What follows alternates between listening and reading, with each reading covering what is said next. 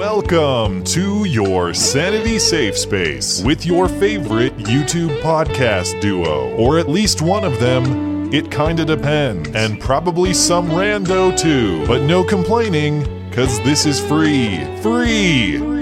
This is Beauty and the Beta bonus audio content.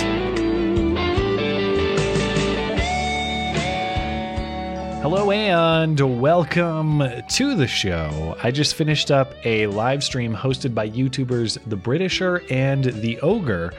We had a conversation about the Charlottesville violence, political violence generally, free speech, and most of the topics that you know I enjoy. They were very kind hosts, so if you like what you hear, and I hope that you will, please find their channel links in the description and tell them I sent you. If you do, thanks for listening and enjoy. Y'all thought I was joking. But actually, as you can see in the little box down there, we have Matt Christensen here with us tonight.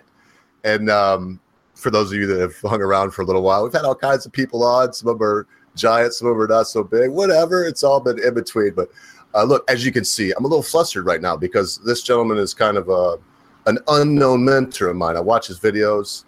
I like the way he presents things. So there we go. Without getting into too much more about how I feel about our guest, I'm sure y'all know him. I'm just going to let you know, Matt, that I'm going to work pretty hard tonight, as hard as I can, to make sure if there's any videos that you want to be played with audio, that you just would pop them in the side chat. I'll have them up as quickly as I possibly can and push play. If you have a timestamp that you'd like, whatever, anything like that, just put it in the side chat. And sure. I'll be doing that with the Britisher also. But you know what I'm going to do right now? I'm going to turn this over to my friend, the Britisher, for, I'm not going to say the most part. I'll try to weasel it here. But unfortunately, I do believe we're going to try to discuss this thing that just happened recently. The Charlottesville stuff. Yeah. That's what, okay. Yeah, but take it on, Brett. Well, I think, obviously we had, knowing that you were coming on, Matt, we had sort of made various plans as to what to talk about. And then, of course, Charlottesville happened this weekend, and it kind of just threw everything overboard because it would be kind of almost ignoring the elephant in the room. So, I mean, I think we've both avidly been watching your live stream yesterday when you went on about it. Because it is definitely something that is very, very hard to ignore. And of course, the mainstream media at the moment is going completely berserk about it. Yeah. So much so that even a president needs to come out and effectively say what they want him to say. So I just sort of thought it might be a good idea to kind of, give us a chance to kind of try and expand on this, as in, where do we actually think this has originated from? What are the origins, as in on the left and on the right? And also, where do we actually think this is going? And what can we actually do about it? So I was sort of wondering, in that regard, I'm sort of trying to give you a kind of prompt, and then you can kind of just go on, and we'll all just bask in the glow of your radiance, if you know what I mean. Well, don't set me up that high, because I probably will fail to deliver. So, no, I mean, I don't know if you watched Sargon's This Week in Stupid this weekend. I haven't actually yet. Where he kind of pretty much looks dead on into the camera and asks the left if they're happy with what has happened, if they're happy what they've effectively done.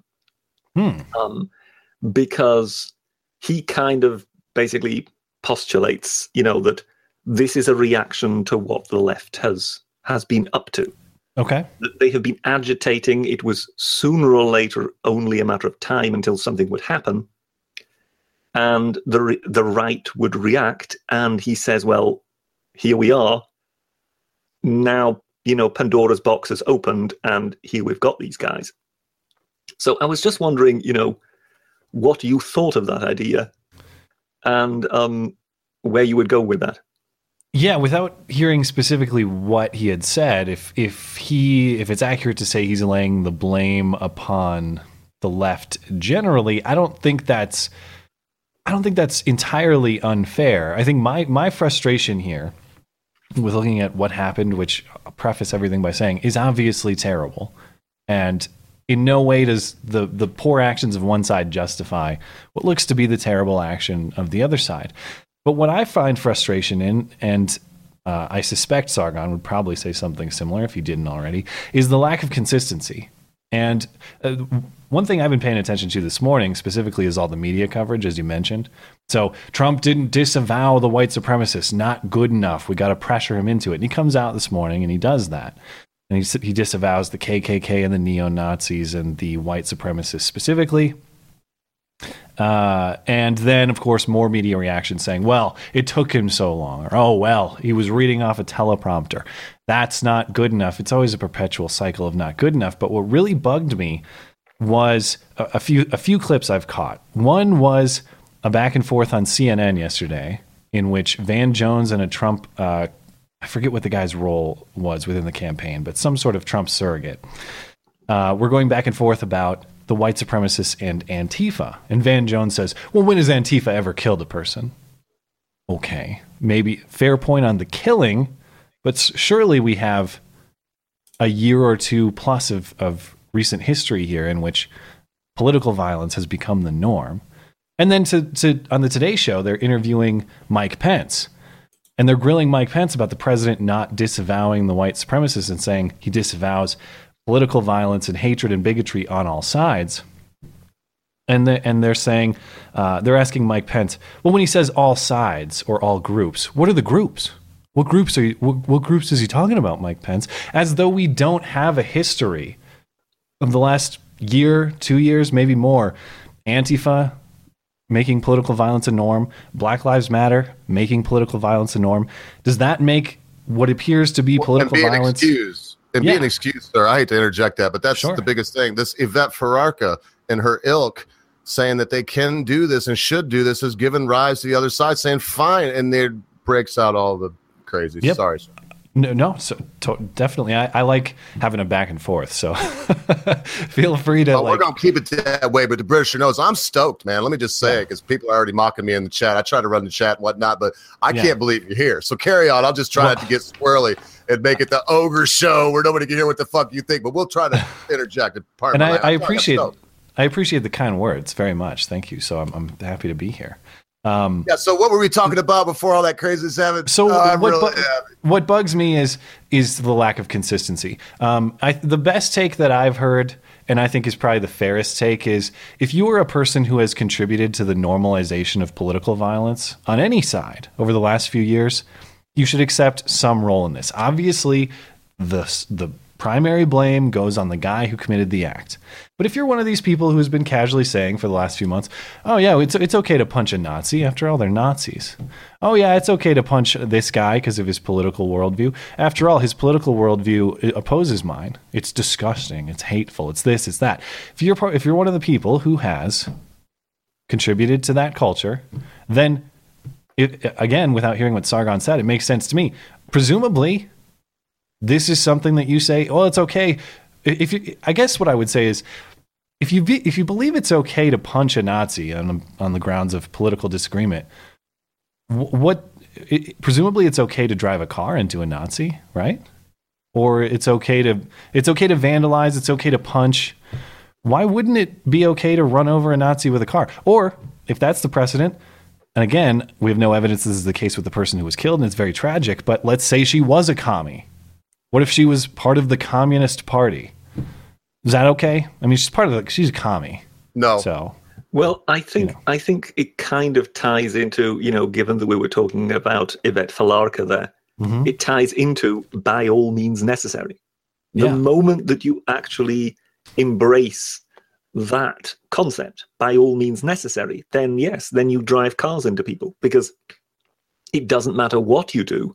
The ends justify the means. Did you guys see her talking about, she was recently in court and she was talking about her defense?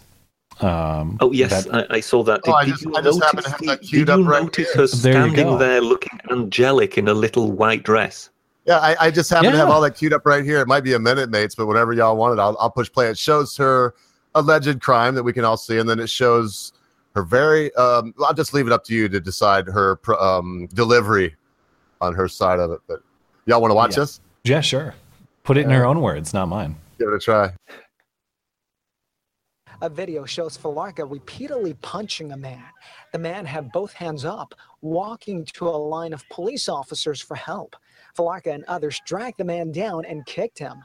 Prosecutors charged Falarka with 1 count of felony assault and 2 misdemeanor counts of inciting and participating in a riot.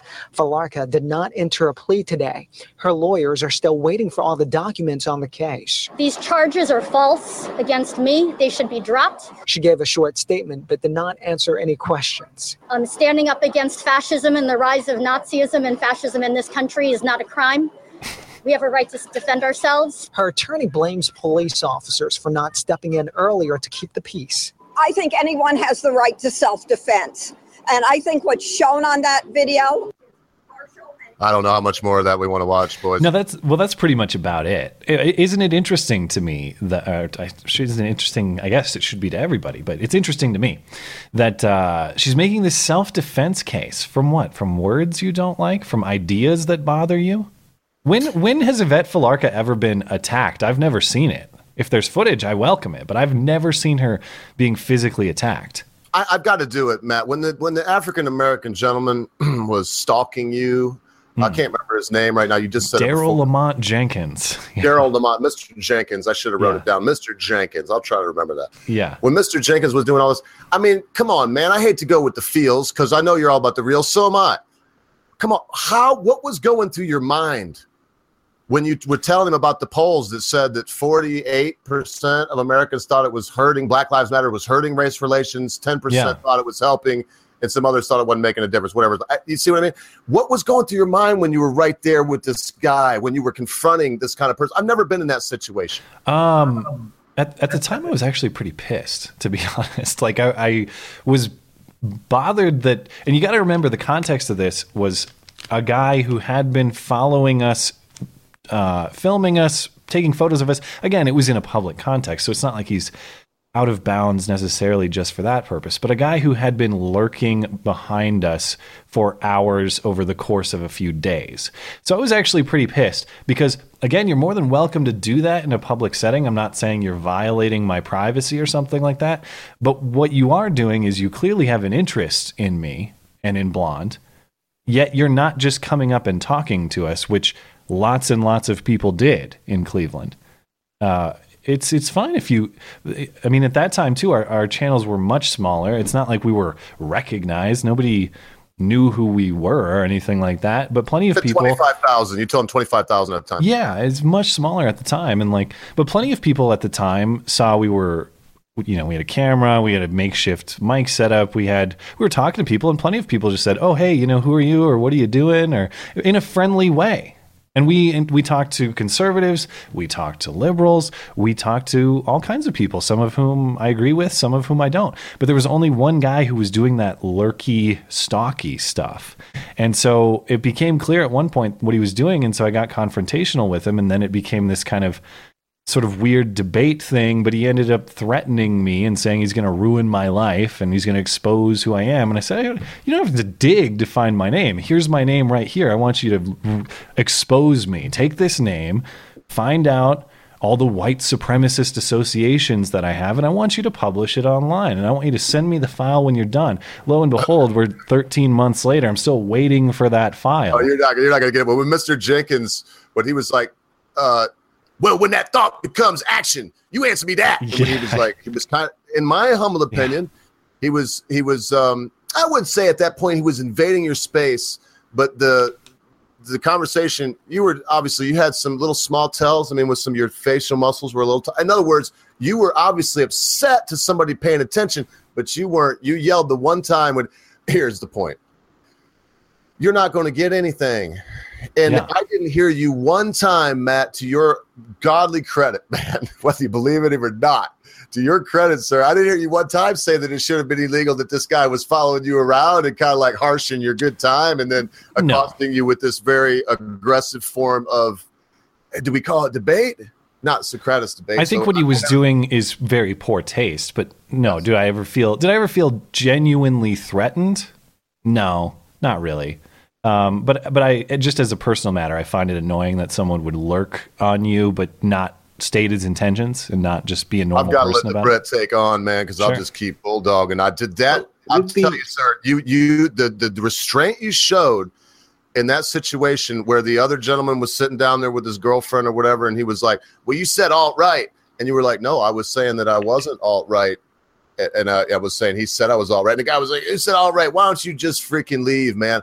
Yeah. Hey, look, brother, hat off to you, man. Well, I appreciate it. It was incredible. It's an encounter I hope never to repeat, to be honest. But yeah, I wouldn't want to ever be in that situation myself. I don't know if I'd handle it that well. I would probably remove myself from the situation much before that, and then we wouldn't have this disinfectant called sunlight shining down on this blatant provocateur out there hassling a gentleman that is working as a citizen journalist, in my humble opinion. There you go, Brett. I will be quiet now. Well, I appreciate it. No, but isn't in a way, don't those two cases in a way tie together? That basically this Mr. Jenkins, as we now decided to call him, and Yvette Falarka, that it's just that question that you sort of asked before. Well, if she was acting in self-defense, what was she defending herself against? And in that regard, I think Mr. Jenkins is in exactly the same territory, that they feel entitled to basically defend themselves or defend their community or whatever they perceive as a dangerous idea. So the existence, the idea is effectively the attack upon them. I mean, when you listen to Falarka, she speaks of genocide. Yeah. It's one of her favorite words, genocide. Yeah. President Trump is willing to enact a genocide. And you just say, well, in that case, he's now been in power for half a year, hasn't he? So where are the mass graves, And I think with Mr. Jenkins, you're looking at the same sort of logic that basically there is this idea, and what if that idea is put into action? I mean, how many times did he ask you that? Yeah, I mean, that's the point. It's like, well, he did say something to the effect of, you're right, it was what happens when words or thought become action. It's like, yeah, at that point, that is when crimes can be committed. But it's crucial that we maintain that distinction. And we're witnessing exactly the consequence of not maintaining that distinction. Because if you don't maintain that distinction between words and thoughts and action, then all of a sudden, violence is a justifiable reaction to words and thoughts you don't like, which is exactly what we've seen on display at Berkeley. In their logic, you're acting preemptively. Yeah, if you accept their worldview that words and thoughts can be violent in and of themselves, then their self-defense case makes perfect sense. Like, if you accept that premise, which I don't think you should. But you're right. That's the case they build. And that's why also if there is a large demonstration in Charlottesville, you must go there in order to prevent it from happening.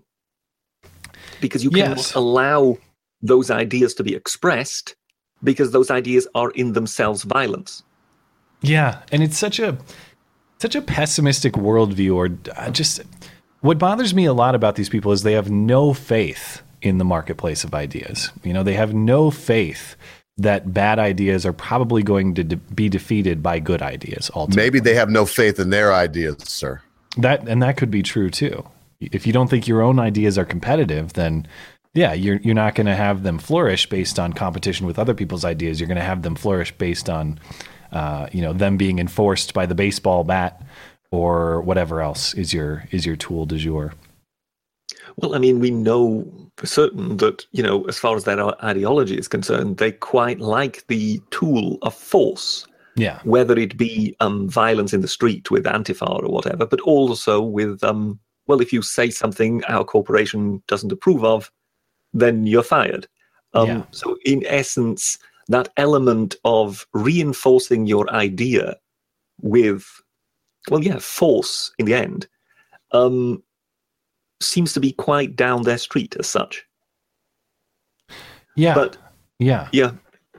Sorry. Yeah. No, I just came to a dead end there. I agree in full. It's I start thinking about all this stuff, not only in the context of marketplaces for ideas, but just in like economic marketplaces, or just what competition means generally. And it always seems like they favor that authoritarian idea that someone with the good ideas, the quote unquote good ideas, should be in some central planning castle somewhere deciding what's going to win and what's going to lose, whether it's ideas or products or whatever else. And they have no faith in the competitive forces of a market determining what is the best, what is the most ideal.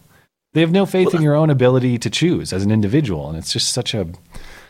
Well, I think one of the problems, of course, is also if you have a kind of religious view in that regard, in your ideology, and that namely, just like with a religion, there is only one truth.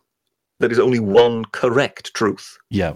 And therefore, of course, if there is only one correct political view, then leaving it to the market to decide means leaving it open for the wrong view to win. Yeah. It's just, I hate everything about that worldview. Like I can't imagine coming on this show and talking to you guys and saying, no, listen, I have the correct ideas and I am now going to impose them upon you. Just in terms of your everyday interaction. I don't do that with, I don't know, think of anything. Think of your sports team preference. No. There is one true NFL team that is the correct choice, and I'm going to impose it upon you, sort of thing. If you remember correctly, you will know that isn't your role. That is the role of the Wiltshire Police Force. Oh, yeah, of course. Nice transition. I admire good transitions. I like when that lady was like, the most horrifying thing that she could get was a 999 call from about Facebook. Mm-hmm. Yeah, that was a beautiful breakdown too, Brett. You got to give it to it. But what about that, man? It's creeping all over the world. I don't know if they're exporting it here, we're exporting it there. But, I'd be curious for Britishers' perspective on that, because I've spoken to a few of my British friends about this, and I've asked them, was that show sensationalized? Is that dressed up? Or is a crippled guy arrested, charged, and convicted of texting offensive things? Texting mean words. Yeah, yes. Of course. Yeah. Count Dankula is one example. Count Dankula recently also tweeted 2 cases that he set next to each other. And that was that, basically the newspaper reports of 2 cases that were kind of juxtaposed next to each other. And one of them was a football fan who had made some, let's say, inappropriate jokes about a Swansea footballer having died on the pitch. Mm-hmm.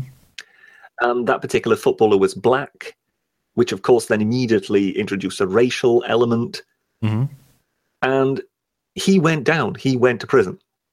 So he went to prison for making jokes and online. These were just tasteless jokes similar to what crippled guy in the Wiltshire police case said. Well, and the Britisher may be able to tell you about some problems that you may have there if you rev your car in a racial manner. How do you do that? How is that possible? There was a case where somebody in Scotland was actually sent down for revving his car in a racially aggravated manner. Okay.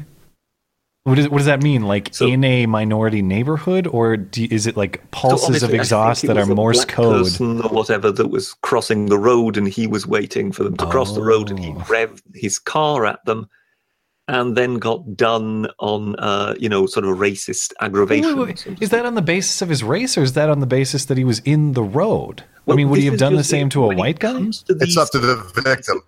When it comes to these offences, is it up to the victim to decide whether they feel that there was a racist connotation to it?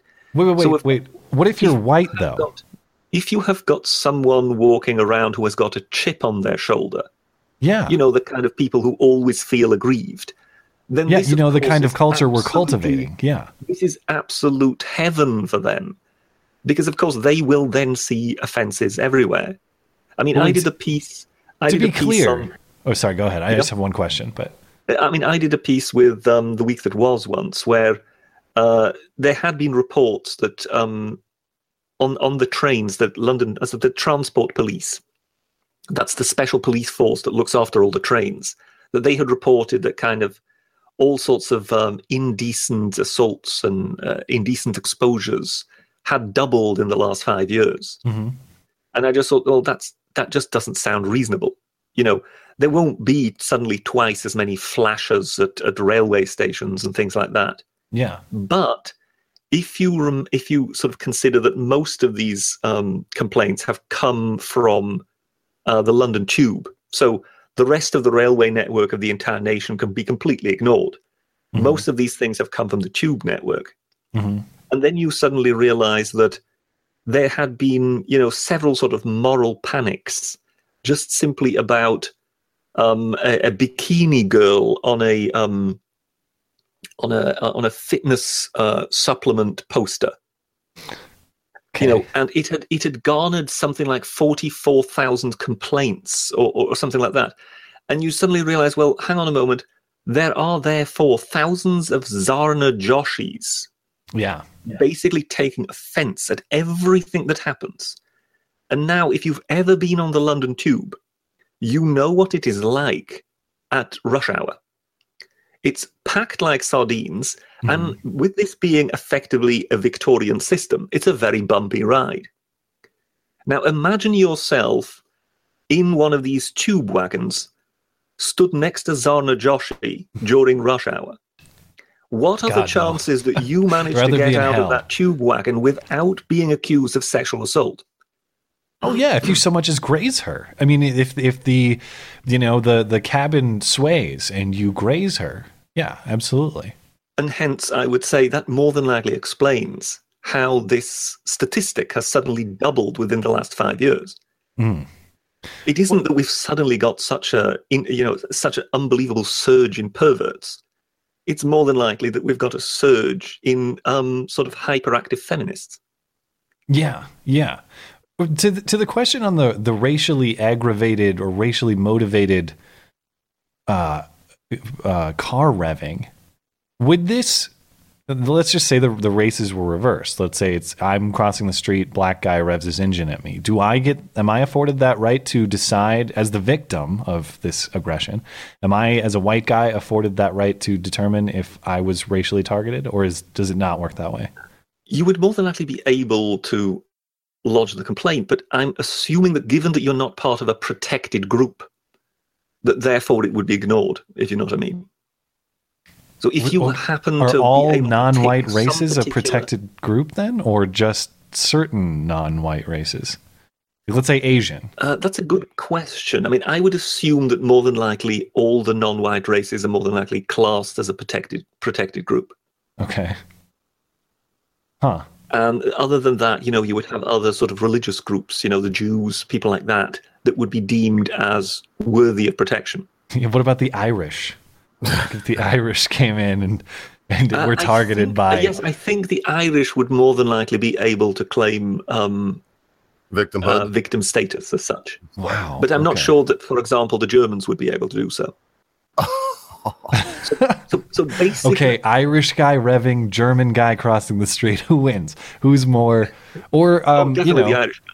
If it's, let's say, trans, feminist, disabled black lady driving her car, or I don't know. You could imagine a scenario in which it's like gay Asian guy driving car, trans, black, feminist crossing the street. Like, whose oppression? No. I mean, the ultimate scenario in that regard is, of course, Jewish versus Muslim, because we all know that anti-Semitic attacks have gone through the roof, and we all actually know where they're coming from.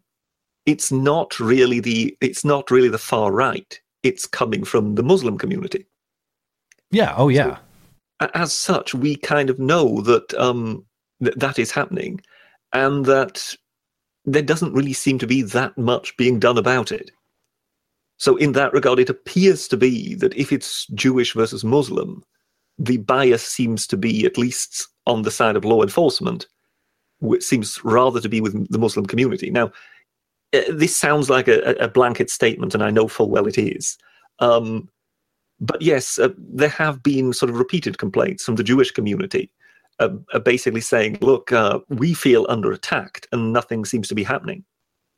And this is not only in this country. I mean, particularly in France, there seems to be an exodus of Jews where they are heading to Israel because they are saying that they are feeling, increasingly uncomfortable in that country. Because of Islamic migration, or because of what? Because of ever-increasing anti-Semitism. Okay. That seems to be coming their way, and against which not much is being done. Because again, of course, it's one minority against another minority, and the kind of ruling government kind of feels, well, we can't really intervene. We might be seen as racist. Yeah. Well, that tied into that story you did, Brett. I mean, they were more worried about being racist and so they didn't want to turn in this grooming gang. I don't know how far off in the weeds y'all want to get with this crazy stuff. There always is going to be a problem, Mr. Christian, Mr. Britisher. There's always going to be a problem when you tell a group you are oppressed, you are downtrodden, systemic racism. Right now, the worst systemic racism as far as education goes is among Asians. They got to get the highest scores. Nobody, they don't get a lot of grants. White males would be really close. I mean, and where white males are not told, look, I'm going to get in trouble later from the Britisher, Matt, but I'm just going to say it. Don't call me alt-right, anyone, please. But right now, the most oppressed group that I can see in this country is the white male. You can't speak your opinion if it involves any other race, and I'll ramble on and on and on. Everybody already knows what I think, but I wanted you to know that too, Matt. I would certainly say it's the one that's socially acceptable to have those sorts of views towards. Like, if we see racism or sexism in society, that generally gets shamed by a hell of a lot of people. If you are racist or sexist toward white males in particular, that is more commonly socially accepted. Well, I mean, sure. How many tweets are there? Kill all white men. Yeah. Yeah.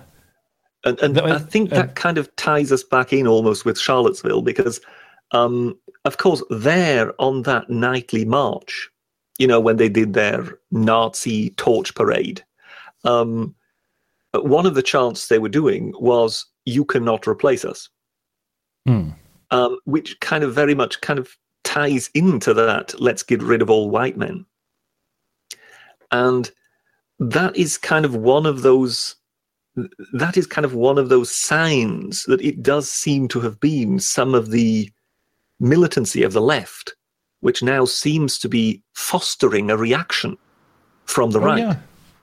Yeah. I mean, also the fact that anybody who says anything that can be misconstrued, even though they have no intention as such of saying anything racist, anything that can be misconstrued as racist is immediately a sign that this person is a fascist, a Nazi, someone from the alt-right. Yeah. And that means that they are effectively driving those people into the arms of the real alt-right. Yeah. The real Nazis. And one of the... in that regard... go ahead. Go for it. There are a few things we're losing culturally that I really regret. One of them is exactly what you described, which is this assignment of malice. And we encounter an opinion we don't agree with, or we encounter a statement that may be questionable but might be kind of unclear. And rather than using that as an opportunity to discuss and ask the author of the statement, well, what did you mean by this? Or get some clarification. We assign malice to it. And we say, well, this person's X, Y, and Z. This person's morally inferior. This person's a scumbag, whatever.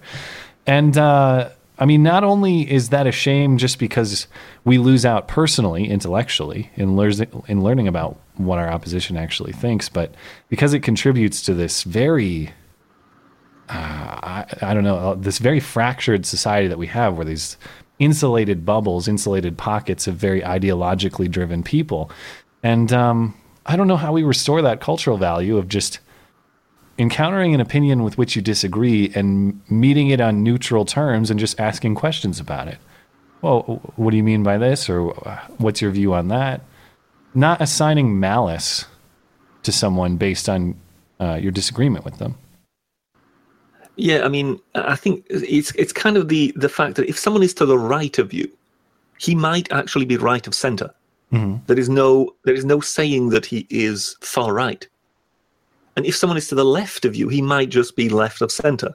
Mm-hmm. There is nothing to say that he automatically is an Antifa or a communist. Right. But I think to that extent, particularly in US politics, that goes back quite a long way, that people started dismissing each other, not yet quite in the physical sense that we saw in Charlottesville and, in other incidences, but that people already started wearing political blinkers some 20, 30 years ago, whereby, anybody who has anything to say on healthcare reform, they're a communist. Anybody who has anything to say on anything that could involve immigrants is alt-right, is a fascist, is something like that. So it seems to kind of, it's almost as if, a problem like the one we have now doesn't actually just emerge out of the blue. It takes time to grow. And in that regard, it's a bit like an onion. There are several layers to it. Yeah. And at its core may actually be the fact that something about civil society, as you say, kind of started cracking. Something about the civil discourse started dying some time ago. I mean, it may perhaps have something to do with the fact the media changed. The way that Fox News and then MSNBC and things like that started changing the way the political discourse happened. That in a way became sensationalized, and that nuanced, in a way boring reporting kind of went out the window. Yeah. And I think, the other hot topic this week that illustrates that point is how this Google memo was covered. I mean, all objectivity, all fairness to what the man actually wrote in his memo was thrown out the window for sensationalism about sexism and hatred of women and bigotry and this, that. And it's just frustrating. I'm not saying there's no place for like opinion-oriented journalism. Certainly that's what I do. I mean, I don't like the title journalist because I'm not in the business of fact-finding, really. I'm more in the business of opining. And there's certainly a place for that. But who do we turn to anymore for the objective delivery of the facts? I didn't see anybody in what you'd consider the mainstream media giving a fair shake to this Google memo. Not agreeing or disagreeing, just say this is a series of points that he made, and the people at Google who are freaking out disagree for this reason. I didn't see any of that coverage. I just saw calling him a sexist, mischaracterizing his memo in with a variety of straw men that he didn't actually say. And it's a disservice. It's a disservice to the American people, and it bums me out. It bums me out that we don't have somebody in the mainstream media, somebody in mass media who's just in the business of assembling facts and letting you decide. It's the letting you decide for yourself part that I guess is too troublesome. Sort of a bit of a Walter Cronkite figure in that regard. Yeah, one of the things I wonder about in the media often is, because it seems to me, I love talking about botched media coverage. It seems like what I talk about half the time. And I often wonder, is it much worse now than it used to be? Or is it just the fact that in the age of the internet and the information we can exchange very easily, it's much easier to check their reporting now than it ever has been before.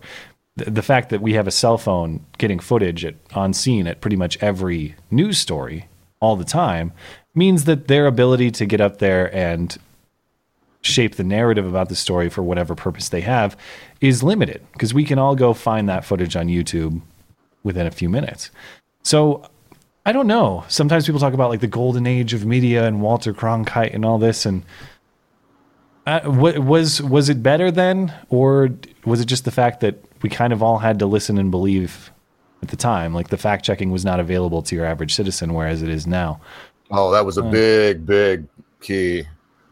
That is the problem that the manipulators of society and reality, the ones that would unleash the Mr. Jenkinses of the world on an unsuspecting populace. And I'll tell you what, I am so thankful I've always been a news hound. I'm so thankful that I can get on it, and I can get it from Razor Fist and Matt Christensen and the Britisher and Mad Woman Muses, and I can go on, Conscious Caracal, and a lot of the people that I go and get my news from and my opinions from, they may have 500 subs. They may have, in your case, 80,000.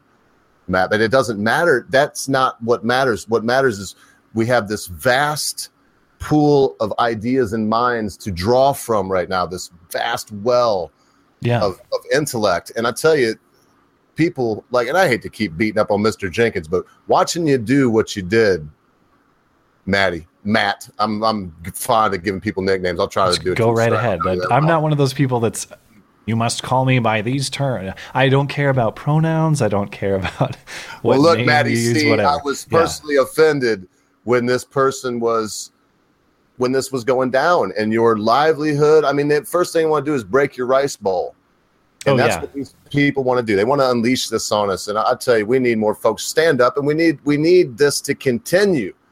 I hope that and I don't want to just jump right off of this, but what will be our solution? We only have you for just maybe 20 more minutes. So sure. I don't know if you know who Razor Fist is. He did a little. I just watched the video you might be describing, but go okay. Then I won't belabor it too much. If you even wanted to talk about that at all, you've seen how he moved stuff around and didn't even say anything, and they demonetized that. Yeah. I heard you speak about that, and without getting anything personal, because I don't care how much you make or what you make, or if you make. I just see the quality of your content as I do Razor Fist. And I mean, go ahead and tell us about it. And where are we going to go if YouTube slams the dagnab door? Oh man, that's a tough question. I can say so. What Razor Fist did was he suspected. Everybody's familiar with this demonetization problem, and it's been across YouTube. You can't, as far as I can tell, you can't talk about anything with any kind of opinion on YouTube anymore and expect to have ads placed on your videos. That's the bummer. There's a lot of speculation about how the system actually works. Razor Fist did this experiment in which he uploaded an entirely non-controversial video with an entirely non-controversial title, and it still gets demonetized. And he was doing this to show it's not software reading your voice, it's not the tags and titles, it is simply if you're on a blacklist, and he suspects that he's on a blacklist. My experience is not the same as his. I don't have that, but certainly, like, we talked about Charlottesville for an hour last night. Because of that, demonetized. That podcast is demonetized because we talked about the number one news story in Would you be willing to do a little experiment for us, your beloved subs? Well, I mean, I basically like a little 5-minute thing like that where you move stuff around and don't say anything, just basically show your room and like straighten up your hat and your little and then see what they do. I basically do that behind the scenes on a regular basis anyhow, because for the podcast, I'm prepping all those clips. They get uploaded to my channel unlisted, and that's how I source them. So I did this yesterday because I had to upload Donald Trump's statements on Charlottesville, and I had to upload Terry McAuliffe's statement on Charlottesville, and I upload them and call them, what they were. Trump's statement on Charlottesville, McAuliffe's statement on Charlottesville, demonetized, even though they're unlisted, and it's just those guys talking about the events. So then I uploaded the same clips under a different name that doesn't have any Charlottesville in the tags or title. Then they're monetized. So I'm not on a blacklist. Like, my channel doesn't behave that way. But clearly, in addition to the blacklist, there is some sort of algorithm that is looking at what terms you're using in your titles or tags. Possibly even, I believe this to be true, because I'll give you another example of how this works for me. A few weeks ago, I did a video on the claim that ISIS fighters fleeing Mosul were wearing makeup and dressing as women in these things. ISIS is one of those words on YouTube. It's just a no-no word. Like, it doesn't matter the context. It doesn't matter how you use it. If you put ISIS in a title or tag, it's going to get demonetized. So I was trying to get around this because I uploaded it first, and I always upload unlisted first. And I named it what I would, which is, ISIS, whatever, ISIS in Mosul, whatever the name of the video was. And it was demonetized. I thought, damn, of course I can't call it ISIS, so I'll have to call it something else. So I uploaded again, change no ISIS in the words or tags, or in the titles or tags. Still demonetized. So somehow, if I don't put ISIS anywhere in the description or the title of the video, it still knows that I'm talking about ISIS somehow. I still suspect that there's some kind of voice transcribing software that they have, something like that. It'd be pretty advanced if they do. Could we maybe consider that there's possibly both for Google? I think there's some people like Razor, they just like chalk them up into the trash bin, and then there's some people, because I'm glad that you've done that. I'm all about side-by-side comparisons. I'm a somewhat amateur botanist, but I don't believe anything. People say, oh, I've got this thing that works great. I'll do a side-by-side comparison, and the plants never lie. And so when I hear you say, well, I see this happen, and I know there's algorithms. Brother, I've tried to do a thing with music, and you can't really fool them easily with music. If it's copyright protected, they'll find out. Yeah. But could it be both? Could there be a blacklist? I totally believe I've seen the evidence from Razor Fist, and I buy his footage at face value. I believe that he's doing what he says he's doing. And if so, I don't see how you would conclude something other than blacklist. So to me, it seems like blacklist plus. There is a blacklist plus an algorithm, and I, for whatever reason, am not yet on the blacklist. That would be my conclusion, but I'm fine if there's evidence otherwise. You did ask what's going to happen or what's the solution. The silver lining in all of this that has been great is amid this controversy, the demonetization, for people like me, for the podcast, for all the channels with whom I associate, the people stepping up to support directly has been huge. So unfortunately, Patreon has dropped the ball recently. A lot of people are ditching on Patreon too, which I totally understand. And I'm frustrated with Patreon as well. But the point is, between Patreon, Super Chat, PayPal, other direct forms of support, a lot of people are taking that extra step to part with, a few hard-earned dollars a month or something to support people that they really enjoy. And I do that too, because the Dave Rubins of the world, the Sargons of the world, the people I enjoy, I want to support them with what I can give a month, because I enjoy their content and I want it to maintain. And so people have been doing that for all sorts of channels, mine included. And if YouTube decides to basically kill itself over this and not become a viable platform anymore, I have faith. It's so amazing to me that they think they can just control the content that people want to watch. Like, if they just tell you what it is that you want to watch, your opinion will change somehow if they just redirect you. There's enough of a market. Albert Bandera, that is. Very Albert Bandera. There's enough of a market for independent content that certainly there's demand for guys like us to make it. And certainly there's the willingness on the part of the consumer, therefore, to support it. So will it be on YouTube? I don't know. But certainly there's enough demand for it to keep happening. And I have no doubt that if it's not YouTube, some other website will rise to host this type of content. And people will just choose to support it directly rather than relying on advertisers or whoever else to support it indirectly. So I'm not worried. I would like a little certainty. I would like a little, what's the word I'm looking for? I don't know. Security, sure. Financial security in your outlook, and not wondering if what you do one day is just going to, I heard Paul Joseph Watson got on and was like, he always has these sensational taglines. And then Brett, I know we're running low on time. I really want to let the Brett say something. I'll keep bulldog. And Matt, you've been a pleasure, man. Thanks for hosting me. But we look at this, and he's talking about he doesn't want and he works as editor at large for InfoWars. He does make whatever they pay him there. But man, the guy, one day at the Adpocalypse, he went to bed making X amount, and then woke up the next day and X was in the crapper, so to speak. Yes. And oh man. That's the bummer on YouTube's part for me, is like, look, I get it. This is your platform. This is your infrastructure. I get that you want to have your rules, and frankly, I don't dispute your right to have your rules on your platform. However, it's kind of like a renter situation, right? Like, if I live in your home and you rent it out to me, your rules, your home, you can kick me out if you want, but certainly you should kind of give me the benefit of proper warning, keep me in the loop in terms of knowing how things are going to operate. You can't just, like, if I rented space from you and you said tomorrow, like, oh, by the way, here's a whole bunch of weird arbitrary rules all of a sudden, and it's changing now. Get out. Or you have to get out now. Was it Mike Pence? I'm not sure. I heard that some prominent figure anyway, recently made some kind of suggestion that the social media might have to be viewed as a utility. Yeah. And therefore regulated in that regard. Yeah. Because I have made this argument time and again. I mean, the Ogre will more than likely be tired of hearing me say it, that, when it comes to the telephone company, I mean, they're a private, those are private companies. Mm-hmm. And they do not try and tell you what you're not allowed to say. Yeah. Everybody would sort of think that would be scandalous. Yeah. And in that regard, yes, of course, we are in the area of publishing, really, but everyone is still responsible for their own words in that regard. So if somebody says something libelous or whatever, they can still be sued, but it's not the job of the actual, utility, so to speak, to kind of police what is happening here.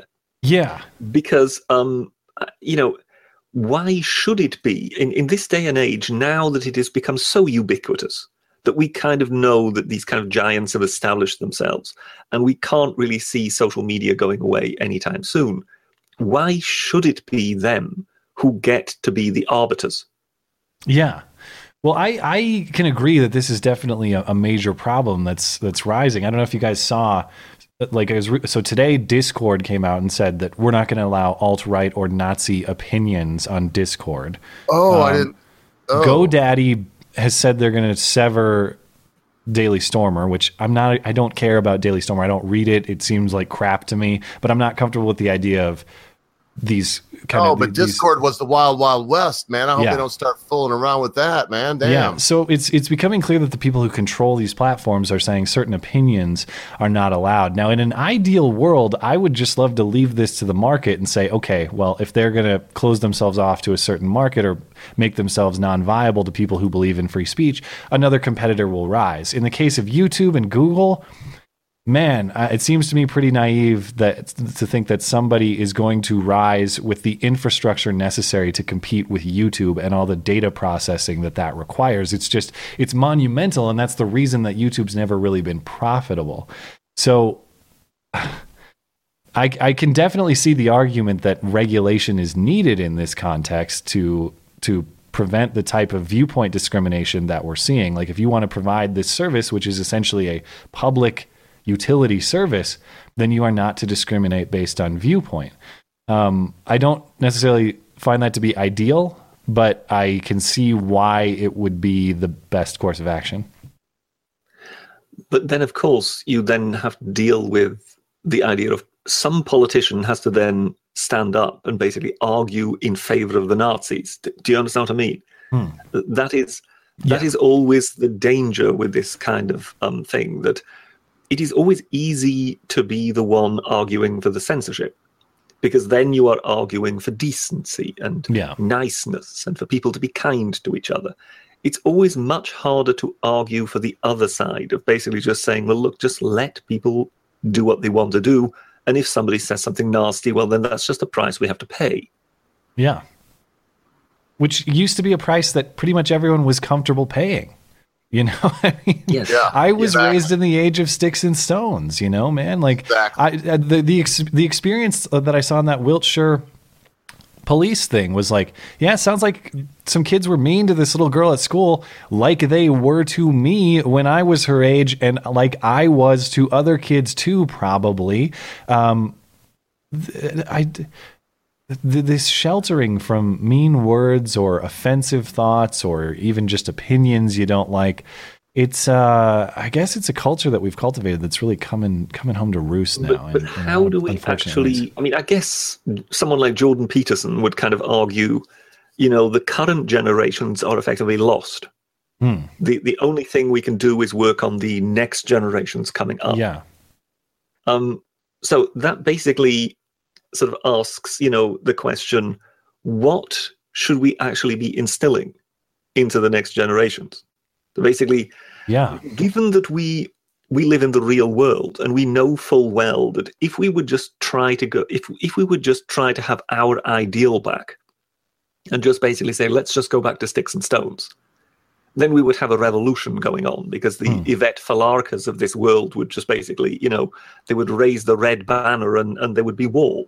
Mercy. So, what kind of compromise can we actually have whereby we still somehow have some sort of common sense, and yet we don't have what we have now?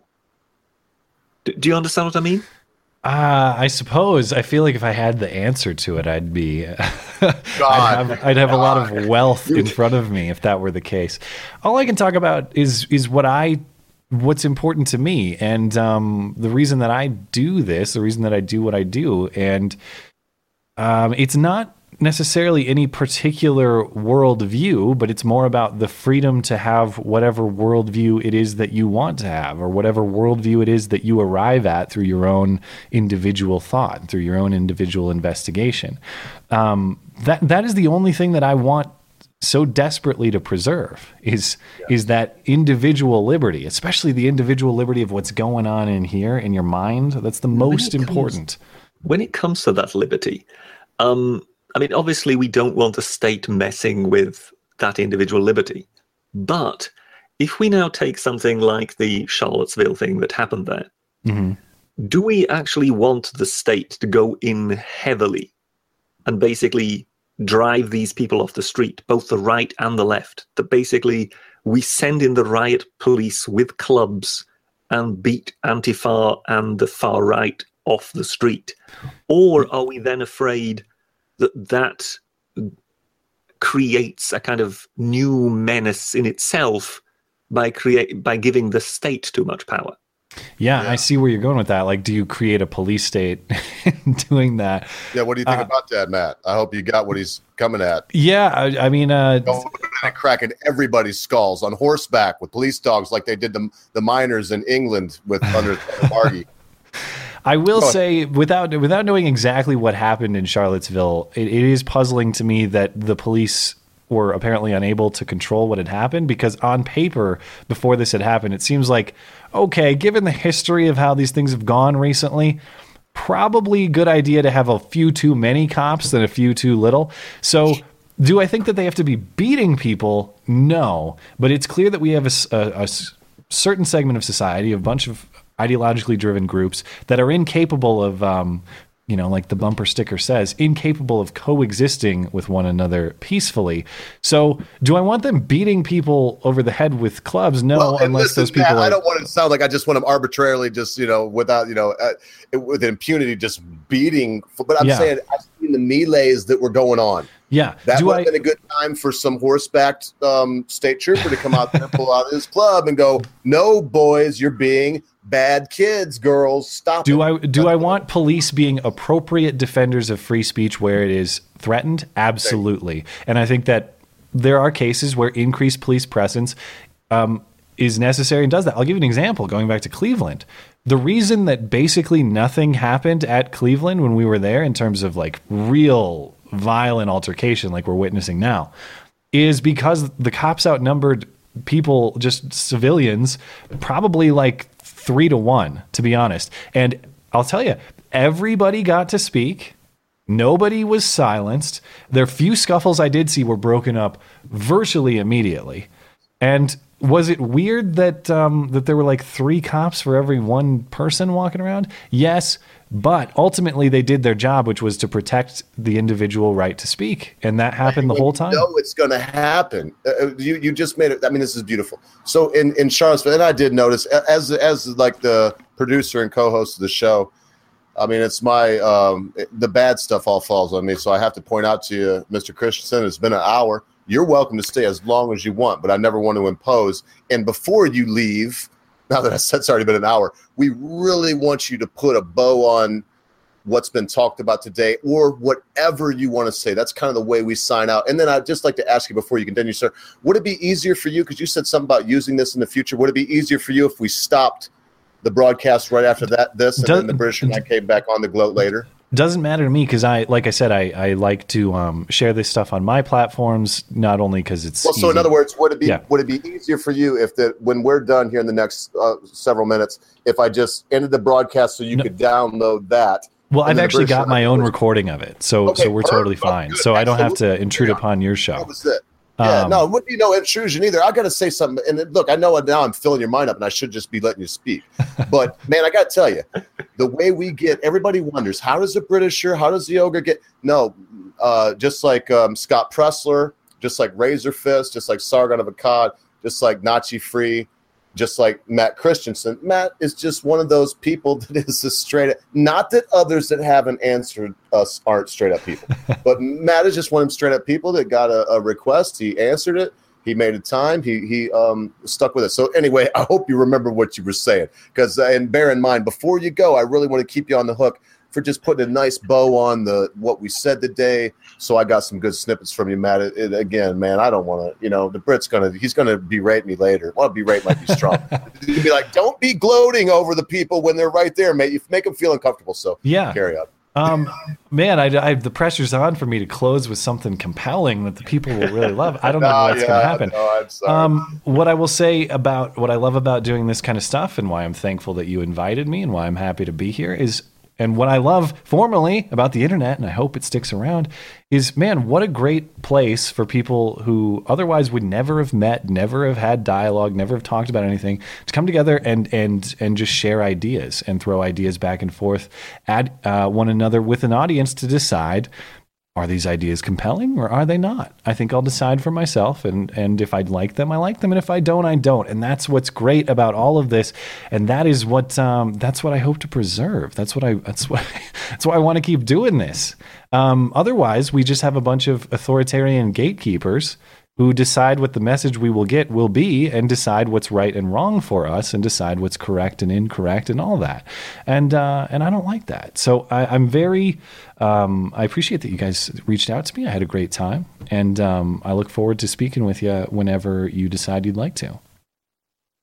Brilliant. Well, yes, just from the off, I want to apologize that we were a bit all over the place. The plan somewhere went out the window, but we kind of kept on, and you did very well. So in that regard, everything's shufty. But so does the Ogre still have any last words before Mr. Christensen? Oh, I do. I've got to share this. Mr. Christian, I mean, again, look, just take it with a grain of salt. You're famous in a quasi sort of way. So you're going to have people like myself always do what I'm doing as we speak right now, which this is Matt Christensen's little YouTube page. I highly suggest that you not only go by and check out some of his videos, but you tell your friends about it. You can see me doing it now. I'm copying this. I'm going to paste it right out here in the chat. I can't imagine that anybody that watches this stream doesn't know who this gentleman is. But if you don't, you have a pass. Go ahead and leave the chat right now. Hit the sub button, hit the bell, the little gray bell there. And so it'll send you notifications. And then keep up with this gentleman. If you do like Wolf Blitzer, God have mercy on your soul. If you do like any of these people, Maddow, or who are some of these other people on Fox and whatnot, have mercy on your soul and just take a little time and go and get what I would consider to be the real news from Matt Christensen. Mr. Christian, unless you have something else to say, we just would both, I believe I speak for the Britisher when I tell you, I'm not going overboard when I tell you, we are honored to have you here, sir. We've had some folk on, but I've only been nervous once. I've been a public speaker a lot of my life, and it was when you were coming on. It's because you do what you do very well, sir. And I hope that whether it's avoiding the adpocalypse or, like you said, I hope the super chat keeps coming. I hope whatever has to happen happens so that you can continue to shine a little light in this sometimes very dark and confusing world. Yeah. And we can get a little disinfectant in here. That's very high praise, my man. And I appreciate that a lot, because it's exactly the same way that I feel about content creators that I admire. I when I get to talk to people that I look up to on YouTube or wherever else, or people that are in this business, or people that influence the way that I think, when I am able to interact with them, those are some of the few times that I kind of get nervous myself. So it's high praise. It's high praise, and I appreciate it. I appreciate you guys hosting me. And like I said, I'm never. It's important to me to be available. So not only to you, but to your listeners. You can find me on Twitter. You can talk shit with me on Twitter. I do that too much. You can email me. Generally, I do my best to be as responsive as possible, so I look forward to it. Okay. All right, brother. Well, we hope to have you back anytime. Last word there, Brett, and then let's let this guy go because you know me and you know you. We'll just keep ding-donging with the fella till he looks at it. He's like, Lord, I'll never come back. We had Sargon for 5.5 hours. Jesus I think it was Christ. At his behalf. It was at his okay, but we don't want to draw you back in or make you feel obligated. So, Mr. Britisher, tell him how you feel, man, if you can, in front of all these people. Now, talk about putting someone on the spot. He knows full well that he's dealing with an extremely reserved British person here. And he then suddenly wants me to suddenly start oozing emotion across the airwaves. Yeah, well, I could put my butt up on the screen and you could kiss it if you want. It was really great to have you on. And Thank you. It truly put a smile on my face when I tweeted out to you, knowing full well that it was a long shot, sort of thinking, well, let's see if we can get him to come on. And when I said to the Ogre, he said yes. He said yes, he would like to come on. I don't think I can quite, publicize what the Ogre's reaction was. But let's just say it was a very positive one. Well, that's excellent to hear. All right, brother. Okay. So look for something for the Britisher or for myself. Or so. Look. I did it against the Britishers. Brett, don't kill me. But Caracal, if you do have something to say to this gentleman, he's got to go. He just got here. Tail end. Conscious Caracal is somebody that comes on very often with us. Sure. And I think he might just want to say hi and tell you to check out something real quick. Yeah, sure. That's fine. Take off, man. Or we'll try to keep you here, Matt. You got to go. We won't feel offended. You should have seen the Brexit that one dude pulled that was on here. I'll tell you later. Sure. No, I just wanted to bring up another point, which I think is a pretty good video idea for you in the future, Matt. Sure. I think we're currently smack dab in the middle of a new moral panic. Red's under the bed, basically. And I think it's a time of change. I think it's a paradigm shift that we're currently going through. And I think it's the political landscape in the future is going to be pretty unpredictable. And I'm quite glad being part of it and being able to see this because it's a monumental time in our history, basically, I think personally. Yeah. Yeah, definitely. If you have thoughts on that, definitely send me an email or get in touch with me. Send him a tweet tomorrow. I got to have his tweet. He'll come back on, Caracal, so we got to let him go. Yeah. Thanks so much again, Matt. I think that's the last thing we'll say unless you got some glorious thing to do, like pull your butt out so that we can all kiss it. Well, yeah, I feel like my joke there kind of fell on deaf ears. No, I saw it. I'm supposed to be the one that's off the handle, so I was just trying to keep it even keeled, not go moon. Yeah. Well, of all the reasons that's just one more reason you'd get booted off of YouTube, but it's probably just accelerating the inevitable. So get it over with. Anyway, I do appreciate it, guys, and thanks. And I look forward to speaking with you next time if you'd like to. Brilliant. Thanks a lot. Thanks. Have a good one. Bye.